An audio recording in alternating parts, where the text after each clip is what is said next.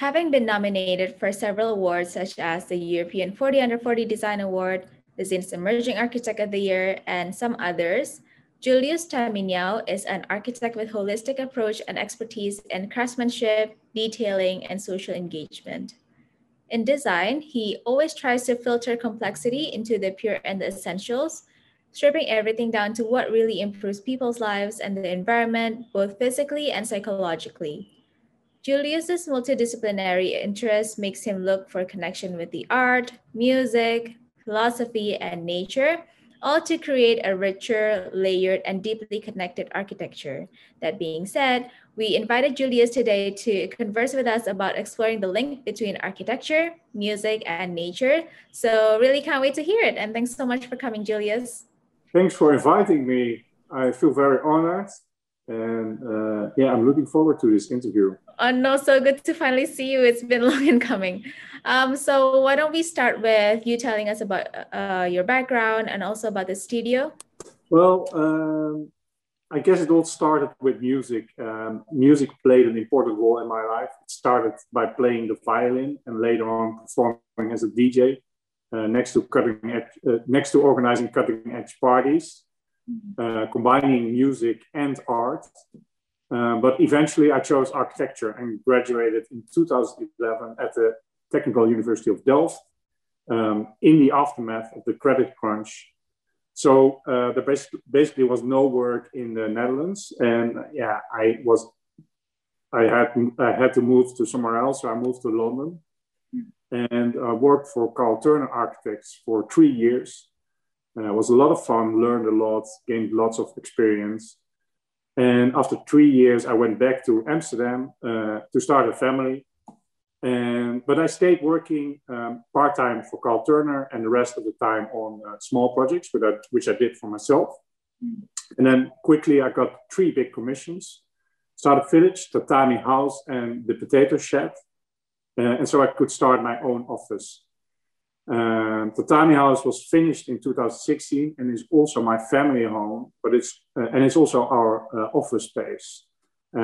If you want to know more about that, you can search in YouTube for Houseboat Julius and you will find a video made by Kirsten Dirksen, if you're interested.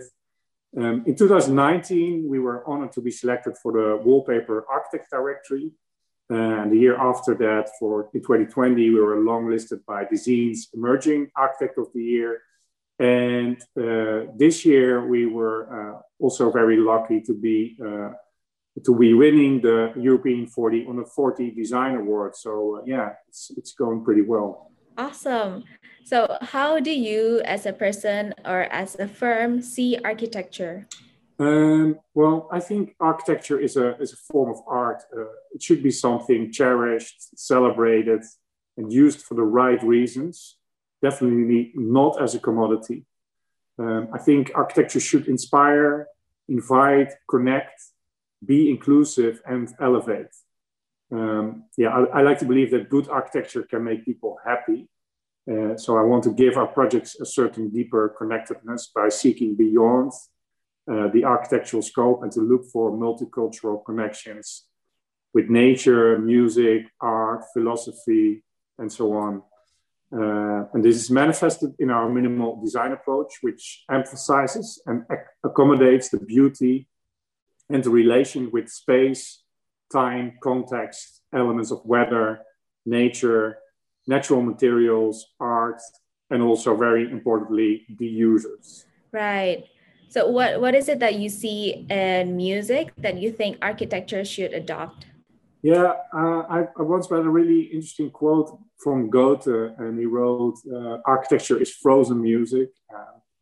But somehow for me, this didn't feel right. I don't think architecture is frozen or static.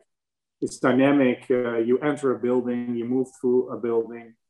The sunlight and shadows change constantly. But also even the building could be moving by simply opening a window or a door. So I believe architecture is not frozen music. Architecture is music. Music is in the most broad definition, organized sound. And I believe that architecture is in that same broad sense, organized light. So yeah, music has also like architecture, proportion, composition, and structure. And I also think that architecture needs, like music, rhythm, melody, and soul. Yeah, music becomes real music when it touches you, and yeah, it needs to reach that inner level of consciousness. And I think, and I believe, architecture becomes real architecture when it touches you in that same sense. So I think the links between architecture and music are, yeah, very, very interesting. So when we draw similarities between architecture and music, and you did say before that architecture, like music, needs rhythm, melody, and soul. What elements specifically in architecture are that are usually dynamic? Yeah, also in a very broad definition, the sun is the center of our solar system. The earth is moving around the sun. Architecture is also moving around the sun. So it's always moving, basically. The sun is shining and casting shadows over architecture, and it's always in motion, the architecture. So architecture might seem static, but it's always dynamic and in play, always in a continuous flux in time and space.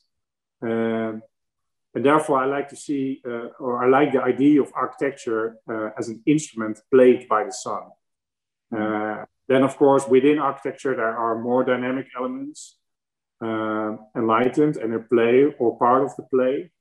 So yeah, you have the natural elements, of course, but also the inhabitants, plants, animals, insects, and of course the people, the users, but also the building itself, like windows, doors, louvers, and so on.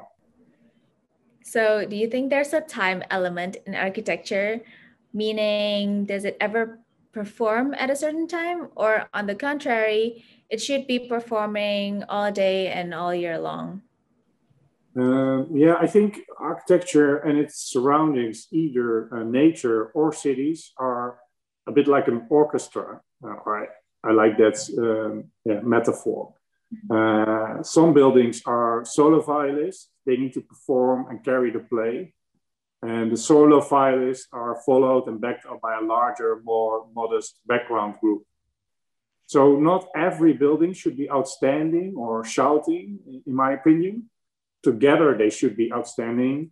So it's about the togetherness and perform all year long and celebrate the 4 seasons, or the quattro stagioni, to stay in musical terms. Very rarely, the buildings all together are outstanding and balanced, and form the perfect ensemble, and then you get the Miles Davis Quintet. In another sense, architecture performs best in certain conditions. For example, when the sun is shining, architecture can be extra beautiful. You see the play of light, bright colors, and so on. Or whenever there is snow, the architecture is more outstanding in a white background. These are, amongst others, the piano keys to play with, in my opinion. Is this why sometimes architecture has really dynamic meanings and interpretations? Like sometimes different people would feel differently in a certain space? Yeah, I think it's fundamental to think about how art or the architecture is being perceived. So as an architect, I think it's really important to understand the universal values. The audience needs to be able to relate to the art or architecture. I think it's therefore also really important to make architecture open for different uses or interpretations.